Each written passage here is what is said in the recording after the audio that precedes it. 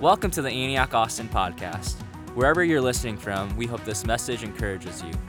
For more information about Antioch Austin, please check our website at antiochatx.com.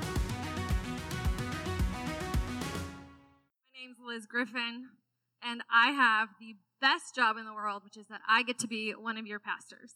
JD and I seriously have the best job, that we get to serve and lead this body of Antioch Austin. I love the things that God's doing here in this church, and I love the things that God's doing in this city. Is God moving in the city or what? Have you seen it? Yes, you can be loud. This is not the quiet game. It's going to be a long morning if you sit there stoic, I promise. God is moving in this city, and I hope you are aware. I have lived on numerous continents, actually, and I want to make sure everyone in here knows something, which is that we live in one of the most amazing cities on the planet, right? Who loves Austin? Austin, Texas. It is a blessing to live here. I love what God is doing in this city. In fact, JD and I, when we were talking about what we were going to do for our family vacation this year, we were thinking about different places we could go, maybe the beach, maybe San Antonio, maybe Colorado, kind of looking at different things. Camping was in our budget, but JD and I are not much on camping.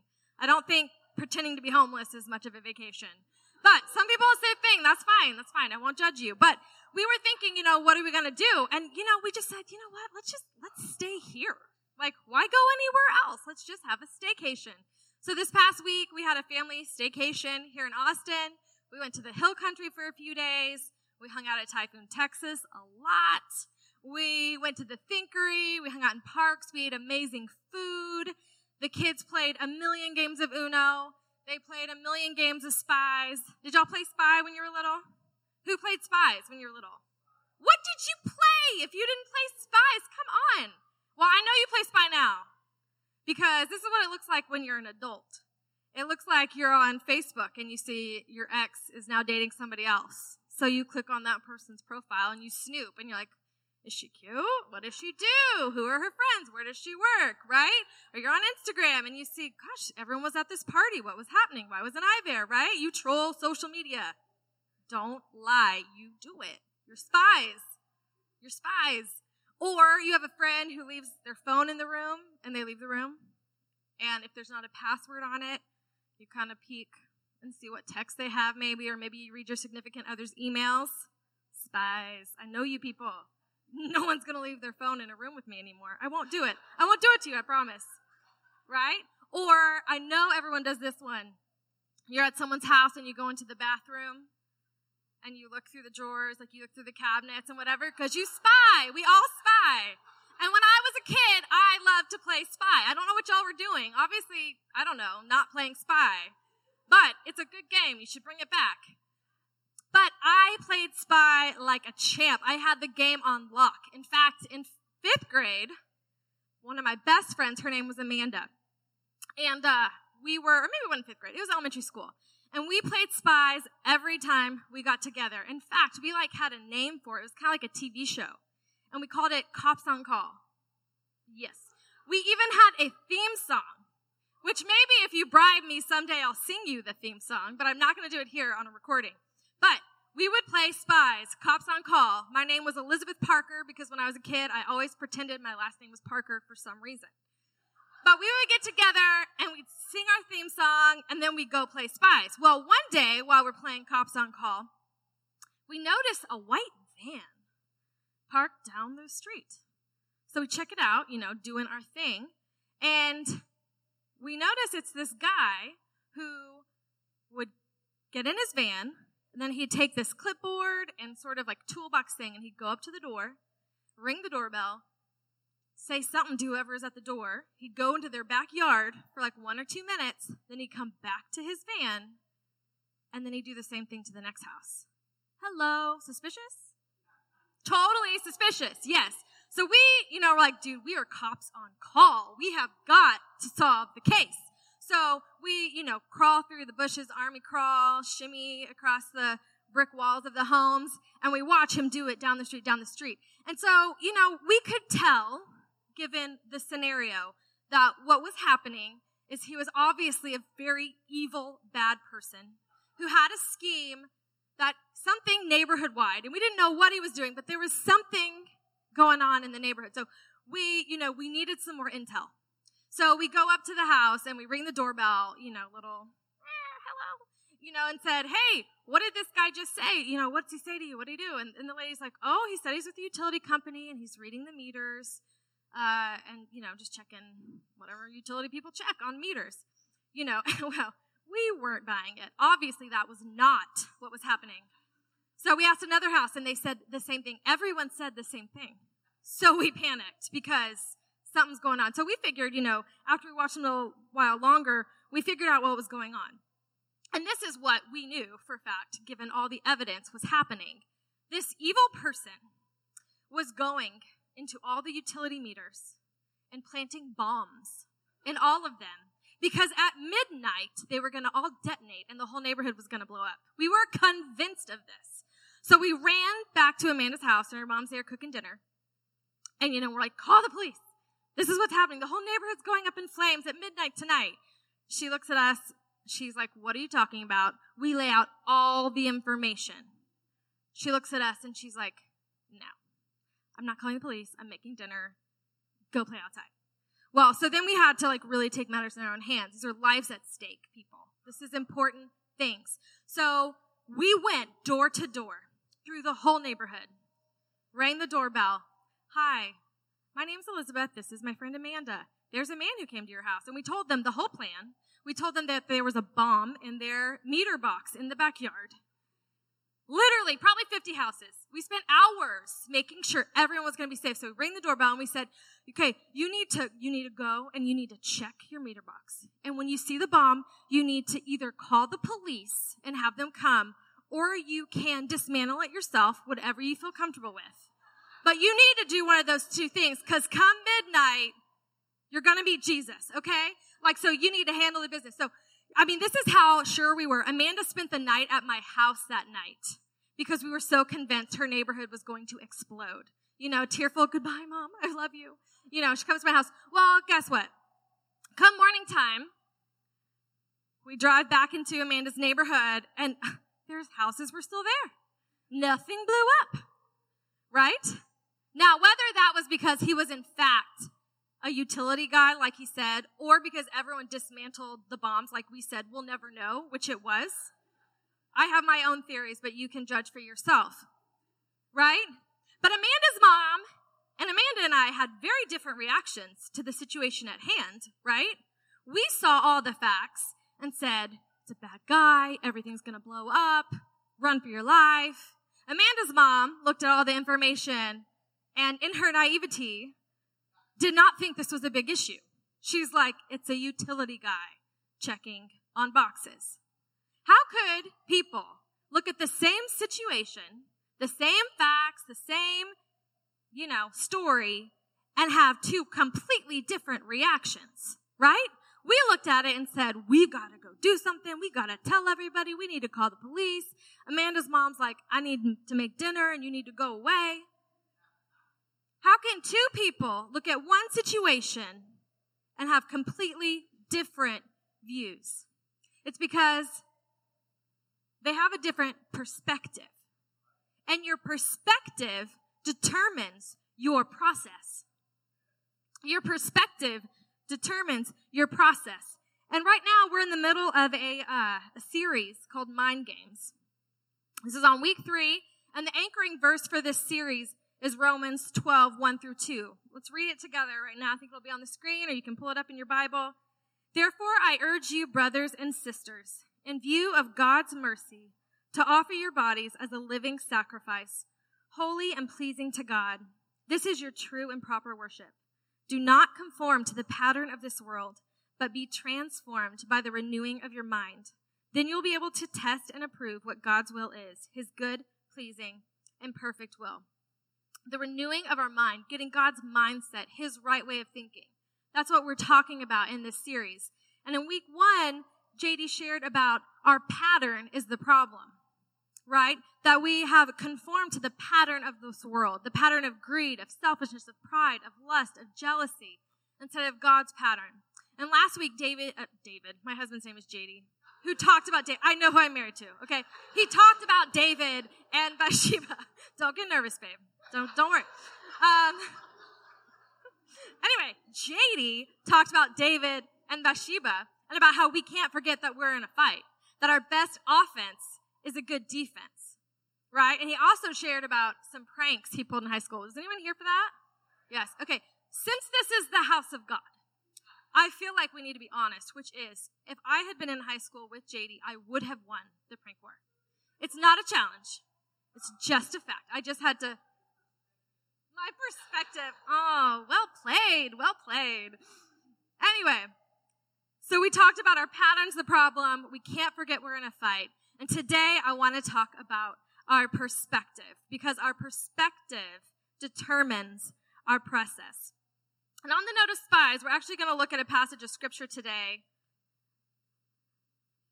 that has to do with some Israeli spies that are in the wilderness looking at the promised land. Anyone been in a wilderness before in your life? Looking at a promised land, but you're not there yet? That's what we're talking about today. And I want to give you a little bit of backstory. The Israelites had been slaves in Egypt for 430 years. And God sends a man named Moses to deliver them out of captivity and bring them to the promised land. So Moses goes into Egypt, and through a whole slew of supernatural things, of miracles, signs, and wonders, convinces Pharaoh to let God's people go. So we know that at this point it was 600,000 men, so then you add women and children, and you have well over 1 million people, that Pharaoh lets go. Well, shortly after, as the Israelites are having their exodus, they're leaving captivity in Egypt, Pharaoh changes his mind, and it's like, what was I thinking? These are all my workers. So he sends his army after them. Moses, they come to a sea, the army's coming after them, they come up to the Red Sea. God parts the Red Sea, the Israelites cross on dry ground, and as soon as they get across and the Egyptian army's coming after them, God drops the walls of water and knocks out the Egyptian army. I mean, this Israelite group of people have seen some stuff. It's legit stuff that they just went through. And now they're out of captivity and they can go to the promised land. They're free. They're ready to go. Now, if you're wondering what is the promised land that we're talking about here, it's a patch of land that's got well-defined borders that God had promised to Abraham, who's the father of the Israelites, hundreds of years before. And in the scripture that we're about to read too, he says again, hey, this is your land. This is your promised land. This is what I'm giving to you. So that's what we're talking about with the promised land. Now, if any of you grew up in Sunday school, you know, how long did the Israelites wander around in the wilderness? 40 years. Do you know how long it should have taken? 11 days. As the crow flies, if you look at a map, it's a straight shot. It is an 11-day journey. Why in the world did an 11-day journey turn into 40 years? Perspective. Because perspective determines your process. Okay. So the Israelites show up. They come across the Red Sea, out of Egypt, and they show up on the border of the promised land. And that's where we're going to pick up in Numbers 13. It's a long chunk of scripture. I'm going to warn you. But I have faith in us that we can do this, okay? Can we just bear with and read some word of God? Okay. All right. Numbers 13. The Lord says to Moses, send some men to explore the land of Canaan, which I am giving to the Israelites. He reiterates his promise. From each ancestral tribe, send one of its leaders. So at the Lord's command, Moses sent them out from the desert of Paran, and at the end of 40 days, they returned from exploring the land. They came back to Moses and Aaron and the whole Israelite community at Kadesh in the desert of, I don't know if it's Paran or Paran, whatever, the desert. There they reported to them and to the whole assembly and showed them the fruit of the land. They gave Moses this account. We went into the land which you sent us, and it does flow with milk and honey. Here's its fruit. But the people who live there are powerful, and the cities are fortified and very large. We even saw descendants of Anak there, which is a giant. It's a tribe of people who were abnormally large, giants. They saw giants. The Amalekites lived in the Negev, and the Hittites, the Jebusites, the Amorites live in the hill country, and the Canaanites live near the sea along the Jordan. Then Caleb silenced the people before Moses and said, We should go up at once and take possession of the land, for we can certainly do it." But the men who had gone up with him said, "We can't attack these people. They're stronger than we are." And they spread among the Israelites a bad report about the land they had explored. They said, "The land we explored devours those living in it. The people there are of great size. We saw the Nephilim," which is, again, the giants, "and we seemed like grasshoppers in our own eyes, and we looked the same to them." One situation, two perspectives. All 12 spies agreed on the facts, right? The facts were God was not kidding when he said this was a good land. Everyone agreed it's flowing with milk and honey. It's abundant. It's rich. The fruit is big. There's water. Everyone agreed that it was just as God said it would be.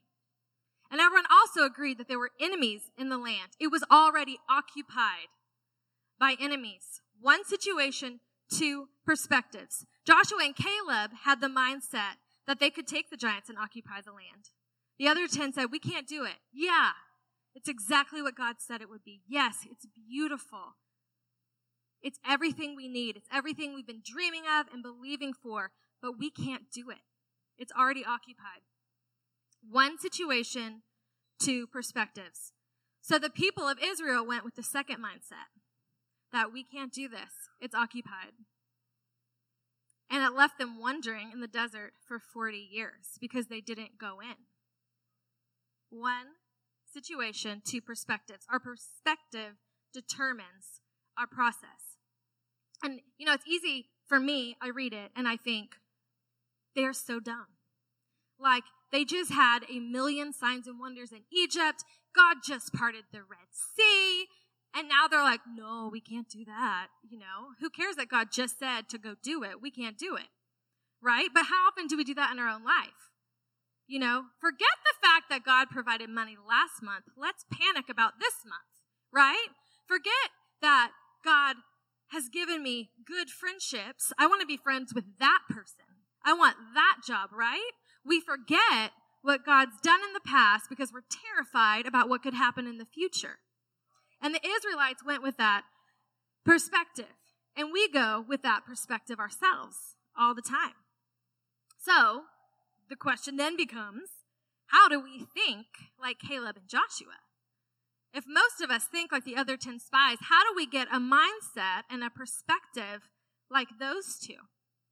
And that's what we're going to kind of break down today. When I look at this passage of Scripture, I thought of 3 questions we have to ask ourselves when we're in the wilderness. Okay? If you're a note taker, you got 3 main points. I'm making it easy on you. 3 questions to ask yourself when you're in the wilderness. The first question is, will I be on time? Has anyone ever had to wait for something? You get something biopsied and you have to wait for the report. You have a job interview and you have to wait for them to call you back. You go on an awesome date and then you have to wait for them to call you again. What happens when you wait? It's terrible. It's awful. You get stressed out. You get fearful. You get anxious. You get nervous. The situation grows worse and worse. You're waiting for that medical report and you're like, they're not calling me because it's that bad. They need to make sure all my family can be there to support me and all these things. Your brain just goes in worry and anxiety. In verse 30, Caleb says we should go at once. And at the beginning of the passage in verse 1, God commands, this is what I'm giving you to go. Why does God want us to go immediately? It's not because he's impatient, because he knows us. And he knows we will freak ourselves out if given the chance in waiting. We go at once because waiting makes our enemies and our giants seem that much larger. Have you experienced that? You have. And something else I just want to say? Delayed obedience is disobedience. Delayed obedience is disobedience. God said, I'm giving it to you. It's not if, it's this is the land I'm giving you. Go. Delayed obedience is disobedience. And the Israelites were disobedient. So instead of being in the wilderness for 11 days, you end up spending 40 years there circling the same issue, staying in the same rut, in the same pattern. But I want to be clear on something. The Israelites did end up in the promised land, even though they were disobedient.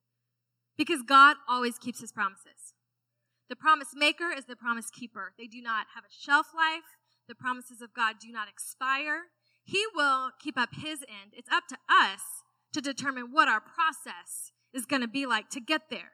The Israelites entered the promised land. It just took them 39 years, 354 days more than it was supposed to. So will you be on time? That's your first question. Will you be on time? When the Lord nudges you and says, hey, let's deal with that. Let's go there. Let's step out. Let's take a risk. Let's get vulnerable with somebody. When God nudges you and says, hey, it's time to take some ground, will you be on time? The second question is, will you fight your ite? I-T-E. Will you fight your ite? Everyone agreed that there were enemies in the land. The Amalekites, the Hittites, the Jebusites, the Amorites, the Canaanites. It's a whole bunch of ites. And I love what Joyce Meyer says. She says, everyone has their ite. You know, you're probably not fighting a Hittite or an Amorite, but maybe you're fighting singleness-ite, not enough education-ite, infertility-ite, lame husband-ite, infidelity-ite, family problem-ite, career problem-ite, abusive past-ite, addiction-ite, poverty-ite, illness-ite. I don't know what your giant or enemy is that's occupying your land, but I do know that you have one. And are these real enemies? Yeah, they are. I know some of those sounded funny, but they feel real. If you're single and you want to be married, that feels like a real struggle. That feels like a real giant. If you want to have a child and you can't, that's real. If you come from an abusive past, that's a real giant. These things are real, but we're called to fight them, because what we tend to do is we have a tendency to wait, and we think, oh, I just hope, time will heal everything, so let's just wait a little longer. Or maybe they'll get tired and they'll leave and go somewhere else, right? Or maybe I'll wait and then suddenly just get courageous and skilled enough to take this on. But we have to fight our ite. And it may mean that you have to deal with some shame for some insecurities you made, because sometimes the ites are our own fault, right? Sometimes you make a bad decision in your marriage and you have to live with that giant. You have to live with that mountain on your landscape. Sometimes, no fault of your own, maybe you were raped or abused as a child. That's not your fault, but that's a giant of a past that you carry around with you. That God's saying, hey, will you deal with that? Will you go there with me? Will you let me heal that and get rid of that giant that's casting a shadow over the promises I'm giving you, over the things I'm speaking? Or maybe it's something more tangible. For me, one of the biggest ites I have to fight is anxiety. And I shared that this past fall in a sermon, that in my 20s, anxiety hit me really hard. I was diagnosed with an anxiety disorder. And it started as something really small that was pretty insignificant. It was like, oh, well, of course I'm anxious. We're moving. Of course I'm anxious. As soon as the adoption ends, my anxiety will end. Because who knows, we tend to think like, oh, if my situation changes, my enemy's going to go away, right? And so we hop from situation, job to job, relationship to relationship, church to church, because we think if we just move around enough, the giants will get confused and lost and go away. But that's not what happens. And my anxiety didn't go away. It kept growing and getting worse, and it started occupying more and more space in here and in here until it was really dominating the whole landscape of my mind. And I had to really look at it and say, oh, God isn't asking me to cohabitate with my giant. He's asking me to defeat it. He's asking me to take it on and to fight it. And so I had to get real vulnerable with some friends. I had to say, I'm going to take this on. I'm going to take this ground back. And I met with counselors, and I, met with people and did healing prayer and prayed. And I met with doctors and got on some medication to help balance out some chemical issues that were going on. It's not easy. It is a fight. They call it a fight for a reason. But I got serious about possessing my land back. And whatever you may be in the process, you have to fight your giant if you're going to get in the land that God's promising you. So will you be on time, and will you fight your ite? The third question I love this one. Am I a grasshopper or a giant killer? One situation, two perspectives. Am I a grasshopper or a giant killer? The 10 spies, this is what they said, if you remember. They described the giants and their enemies in the land, and they said this in verse 33. We looked like grasshoppers in our own eyes, and we looked the same to them. We looked like grasshoppers in our own eyes.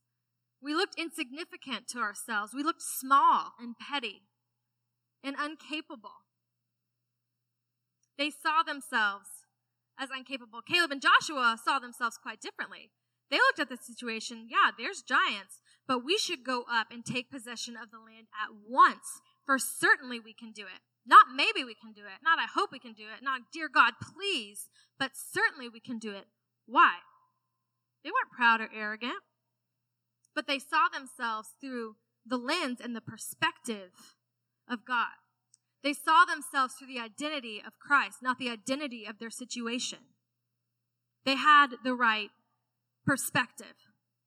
When I was in 5th grade, I really liked this boy named Micah. Actually, all of us like this guy named Micah at church. Which is funny because you look back and you think, why? But it's because we were dumb. When you're young, you're stupid. So it's what it was. We all liked Micah. So at church, now this was like, I don't know if any of you grew up like this, but Wednesday, you had Wednesday night church. And you had a fellowship hall. Did anybody have a fellowship hall growing up? Yeah. So Wednesday nights, everyone went to church. There was fellowship hall. And we would eat dinner and then hang out till you had youth group or whatever. So my friend Candace and I, we both liked Micah, as did everybody else. We're outside on the lawn, and 2 of Micah's friends come outside, and they say, hey, we're here because Micah knows y'all like him, and he likes one of you. Ooh, my chances are 50-50. It's me and Candace. So, we're like, yeah, I'm so pumped. And his friend looks and says, and it's not you. He points his finger in my face and says, it's not you. And my friend Candace runs inside to fall in love with Micah or whatever. And I'm outside on the lawn. It's not me. Of course it's not me. And this little question mark pops over my head. This little insecurity, this little perspective of how I see myself begins to grow. Fast forward to 8th grade. Now, I lived in Siberia, 6th and 7th grade, came back for 8th grade, which that was rough. But, so I just came back from Russia. My best friend in 8th grade was named Kelly. She just moved from Honduras, so we were quite the pair. And I convinced Kelly, I'm like, it's 8th grade graduation dance. Let's go, right? So we go. We don't dance all night, but that's okay. She didn't dance either. The last song, though, this guy named Jason, who was one of the biggest nerds in 8th grade, I'm like, well, at least Jason will dance with me, right? Comes up. Kelly, you want to dance? So, I kid you not, I'm the only one on the side of the dance floor. Everyone else is like to Boyz II Men, doing this.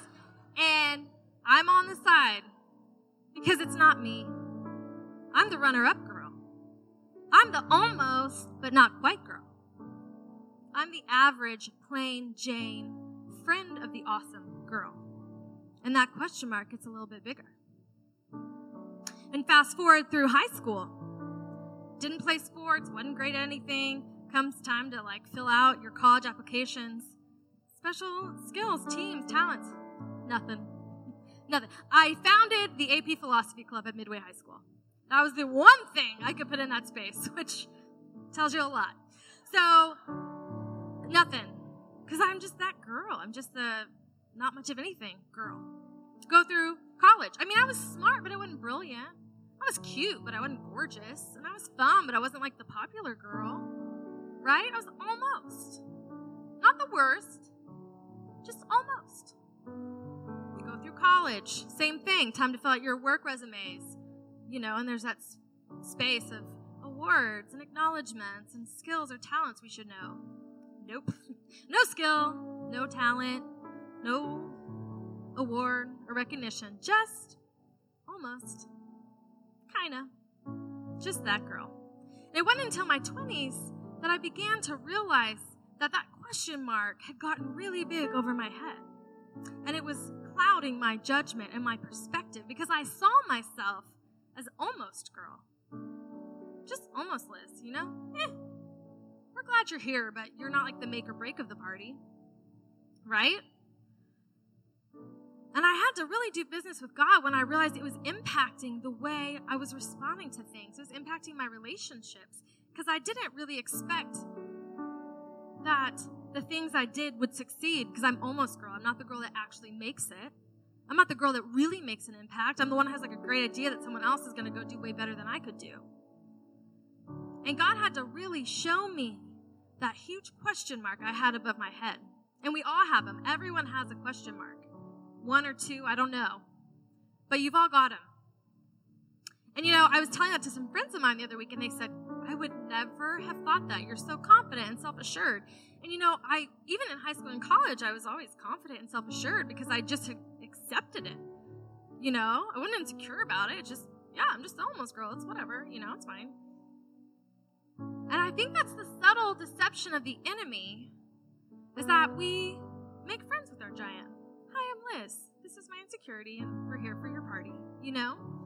Like, we make friends with it. We don't see it as an enemy anymore. We just see it as part of ourselves. Oh, yeah, I'm just the one who deals with anxiety or depression. I'm just the one with social anxiety. I'm just the one with an abusive past. I'm just the one who made some wrong decisions. I'm just the one with the addictions. Right? We just make friends with it. But God didn't say, hey, befriend your giant. He said, kill it. Get rid of it. And I don't know what giants you're carrying, and I don't know what question marks you have above your head today, but I know that if God is for you, who can be against you? When I look at this room, I don't see grasshoppers. I see people who are going to take the land God's giving them. People who are going to take the land that God is putting in front of them. Caleb and Joshua, they didn't have those question marks like the rest of the Israelites. They were confident. They saw themselves the way God did. So how do we? How do you say, great, that's awesome? How do you do that? Right here. That's all you need. This book, you devour it every day. You read these words, and you slowly begin to see who God is and who you are. And when you have a thought, when you have a feeling or an emotion or an idea that is contrary to what this says about God or yourself, you call it a lie. And you read this every day, and this will shape you. That Romans passage we're talking about, transforming and renewing of your mind, it's right here. It's right here. This is what removes those question marks. This is what gives you the courage to say, you know what? I'll go now. I'll fight my giant. And I'll remove that question mark. I won't see myself like a grasshopper. I'll see myself as one who is victorious. Because if you want to be victorious, you can't think defeated thoughts. And this is how you do it. I'm going to go ahead and ask you to stand up with me today. And our prayer teams can go ahead and make their way up. God is promising a fruitful land for you. It's good. It's satisfying. It's everything you dream and hope it will be, because He will be faithful to bring you to that place. But your perspective will determine your process. Will you be on time? Will you fight your enemies? And will you see yourself the way God sees you? Jesus came to deliver us, just like Moses came to deliver the Israelites. And I believe He wants to deliver some of you even from being stuck in that wilderness place. Some of you need to do business with Jesus today on those 3 questions. And in a minute, I'm going to pray for us. And you can come up and get prayer from some of our prayer team. Or if you have something else, anything you need prayer for, we're more than happy to do that. But I'd be remiss if I didn't point out one thing, which is that this entire journey began with freedom from captivity. And just like God sent Moses to set the Israelites free, to bring them out of bondage and slavery into the land he had for them. God did the same thing with us. He sent his only son, Jesus, to come to earth, to die on a cross and raise again so that he could pay the price of our sin and lead us out of our captivity and into his promises, into his life for us, into his purposes for each of us. And some of you here today may have never followed him out of that place. I'm going to ask everyone just to bow your heads. And if you say, man, this is awesome, but I've never actually said, Jesus, I'm going to follow you. I'm going to follow you out of this place and into where you lead me. If you'd like to do that today, everyone's eyes are closed and heads are down. I'm going to ask you just to raise your hand. If you want to follow Jesus out today. Awesome. I see the hands. Awesome. He's going to do it. He's going to lead you to a beautiful place. If you're one of the people who raised your hands, I want you to just pray with me to yourself. Jesus, thank you. You're my deliverer. Thank you that you see me exactly where I'm at, and you take my hand and you walk me out. I'll follow you, Jesus. I will follow you out of this place and into your promises. I give my life to you. I choose you over all else. And Jesus, I just pray over my friends here today. I pray over the ones who just took their first step in following you right now. And I pray for ones who've been following you for years. God, may we be a people who go at once, who fight our enemies with courage and boldness, and who see ourselves as you do. And I ask for everyone this morning, God, that you would lead us into our promised land, that you give each person needing courage. God, would you come? Would you move? Would today be a marker in our journey into all the things that you have for us? In Jesus' name, amen.